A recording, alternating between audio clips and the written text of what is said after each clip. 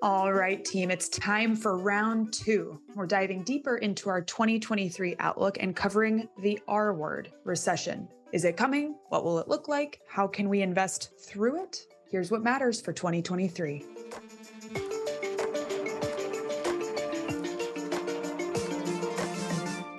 Live from New York City, I'm Lauren Goodwin, and this is Market Matters from New York Life Investments. In this podcast, we bring you the best insights from across the New York Life Investments platform because we believe that by sharing perspectives and engaging with you, our listeners, we can all become better investors.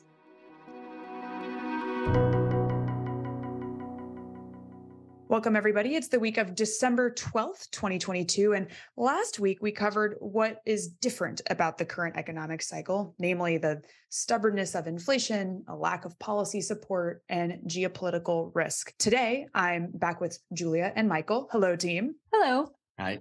And we'll discuss where these points of difference land us for 2023. And that's likely in recession territory. Our listeners' response to this is probably something like, wait, aren't we already in a recession? We got this question dozens of times this year, and for good reasons, which we're going to discuss today. This episode is not meant to depress anyone over the holidays. Almost the opposite. As we always say, there are always opportunities in the market. And this cycle is no different, even in a recession scenario. So this week and next week, we'll be equipping our listeners with actionable investment ideas, both to consider right now and also to add or consider adding as the cycle turns. Quick plug, you can read all of these investment ideas on our website under the Insights tab, or follow any of the three of us on LinkedIn, where we've shared links to all of our stuff. All right, now back to the question that Julia just raised on behalf of our clients. Are we already in recession?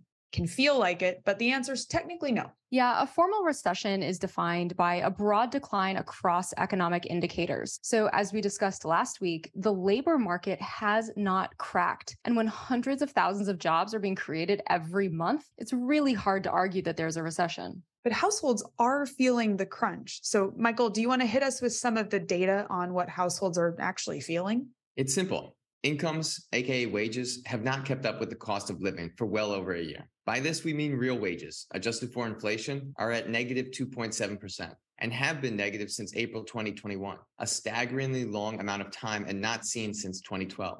But on the flip side, consumer spending data has held up super well considering. There's got to be a gap there.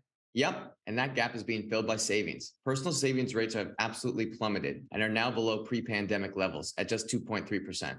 For context, this is the lowest since 2005, and this number spiked to nearly 35% during COVID from the long-term average of 8.8%. Also, consumer sentiment indicators are near all-time lows, and the idea of having to draw down savings to cover spending explains why people feel so pessimistic. So we're not in a recession, but the environment feels terrible to a lot of people. Looks like stagflation, walks like stagflation. Yeah, it probably is stagflation. My one caveat here is that stagflation brings back visions of gasoline lines and 8% unemployment from the 70s and 80s. So maybe it's more appropriate to call this type of environment stagflation light. Regardless of the terminology, the pressure on households has been steadily growing this year. So our team constructed an index of this pain, this market and economic pain, building off the elegant but horribly named misery index, I'm quoting there, which adds together inflation and unemployment rates to get a sense of how bad things feel for households. So we also added in mortgage rates to get a sense of interest rate rises, and the 12-month rolling returns of benchmark stock and bond indexes. So this has helped us to visualize what we already knew, which is that things have been getting worse very steadily for over a year. So I don't think we're telling our listeners anything that they aren't already feeling themselves. We can all see these inflationary pressures in our day-to-day. But thank you for putting a finer point on the how and why. I think it's a good time then to pivot on how companies are doing in this stagflation light type environment. Comparatively to households, companies seem to be doing better. They are doing a killer job of managing their top and bottom lines. Profit margins and earnings estimates for the S&P 500 reached a peak during the pandemic because companies gained pricing power, and both are just starting to turn into a declining trend.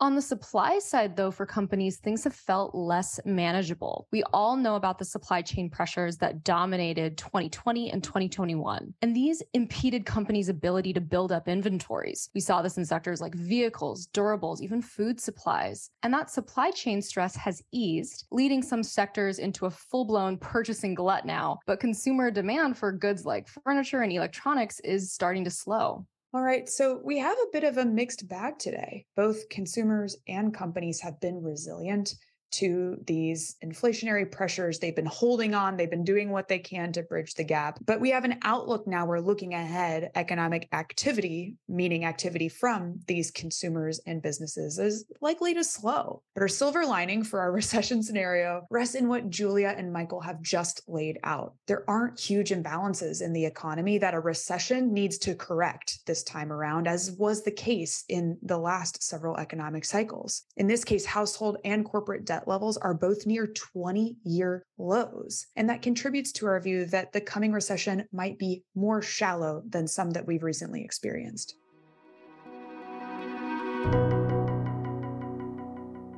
But a shallow recession is still recession, and volatility and risk premia are likely to remain elevated as long as the Fed is fighting inflation in a growth slowdown. So that takes us to our portfolio pause, a segment of the program where we share an investment idea, or as is the case this week and next, many investment ideas. Folks, we named our outlook the New Recession Playbook for a reason. We have got you covered. Today, we want to zone in on what we're calling all-weather strategies, the areas of positioning that lend themselves to resilience and defensiveness, and they can suit all points of the cycle, including, in our view, right now. Our three favorites are value equities, infrastructure equities, and commodities. We'll take you through each. So first, value equities. We've talked about them nonstop this year, and that's because they deliver on three of our favorite themes for an economic cycle that's defined by high inflation and below trend growth. And those qualities are defensiveness, quality, and income. Quality can seem like a vague term, but we can actually define it quite specifically by several metrics, including low earnings variability, high profitability, and healthy interest coverage of debt. Value equities far outshine growth when it comes to earnings variability. Growth companies, though, tend to have higher profit margins. The twist there is that value equities still perform better when it comes to free cash flow yield in the post-pandemic era. So what this is doing, that free cash flow is supporting value equities' ability to deliver a higher dividend yield to shareholders than growth equities are. All right, value equities, check. Next idea, infrastructure equities. Infrastructure equities are a really compelling way to diversify core exposure, and they have a really unique solution to qualms that investors might have about investing in real assets as financing costs are rising. So on the revenue side, infrastructure equities cash flows are often linked to inflation, and on the cost side, inflation protection is often written into long-term contracts. So some of the similar qualities that we described for value equities, although I'd say one major difference in this investment idea about infrastructure equities is that many investors don't have a standing allocation to infrastructure equities. And so we asked the question, how should you think about that in a portfolio? And Michael, you've done so much work on exactly how investors might approach that question, adding infrastructure equity exposure. Take us through it. Sure.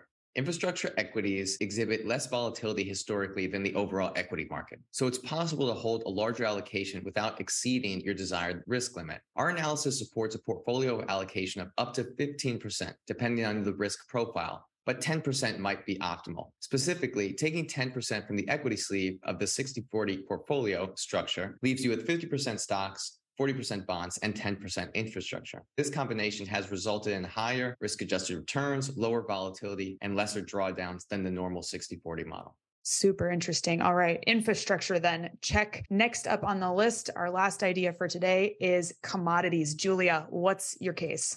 Look, Lauren, let's just be honest here. If this was a typical economic cycle, commodities would be considered a high beta play on economic growth, and they would not be our preferred asset class to hold on the way down. But as we talked about last week, this cycle is different. And in this cycle, commodities have a bunch of tailwinds at their back. First off, there's the war in Ukraine covering things for the near term, disrupting supply, keeping prices elevated. And then there's also the war in Ukraine if we think about the long term. By that, I mean that the invasion has made a pretty ironclad case for energy independence for Western economies. So this can be bullish for commodities, whether the goal is accomplished through investment in traditional capacity, which would be bullish energy, or green capacity, which would be bullish metal and mineral inputs, or a combination. A tour de force. Let's see if we can land this home, because similar to what we described in infrastructure equity, commodities not always a main holding in an investment portfolio. So Michael, once again, can you tell us how we should think about that in a broader portfolio context? We found that for a multi-asset investor, an allocation between 1% and 7% to commodities, depending on the risk profile, can improve risk-adjusted investment returns while reducing the volatility of those returns. As with infrastructure, our work suggests that investors should consider sourcing a commodity-specific allocation from the equity portion of the traditional 60-40 portfolio. For a moderately conservative investor, a 5% commodity satellite leaves 55% in stocks and 40% in bonds. Just like in our infrastructure example, this method has resulted in higher risk-adjusted returns, lower volatility, and lesser drawdowns than the normal 60-40 model. Really interesting, solid takeaways today, team, on both the why and the how in our portfolio pause. I love it. Thank you both so much for joining. Thanks, Lauren. Thanks, Lauren.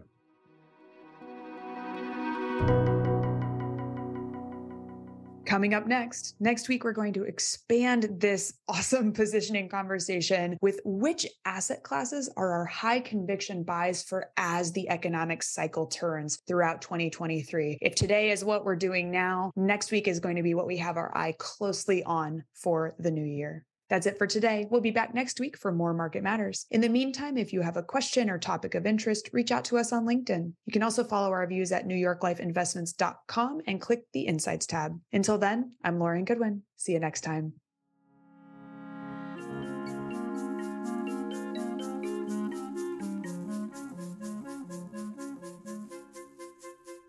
Our podcast is produced by Milo Benamatz, and our music was composed by the fabulous Zach Young. I will now read our disclosures from compliance.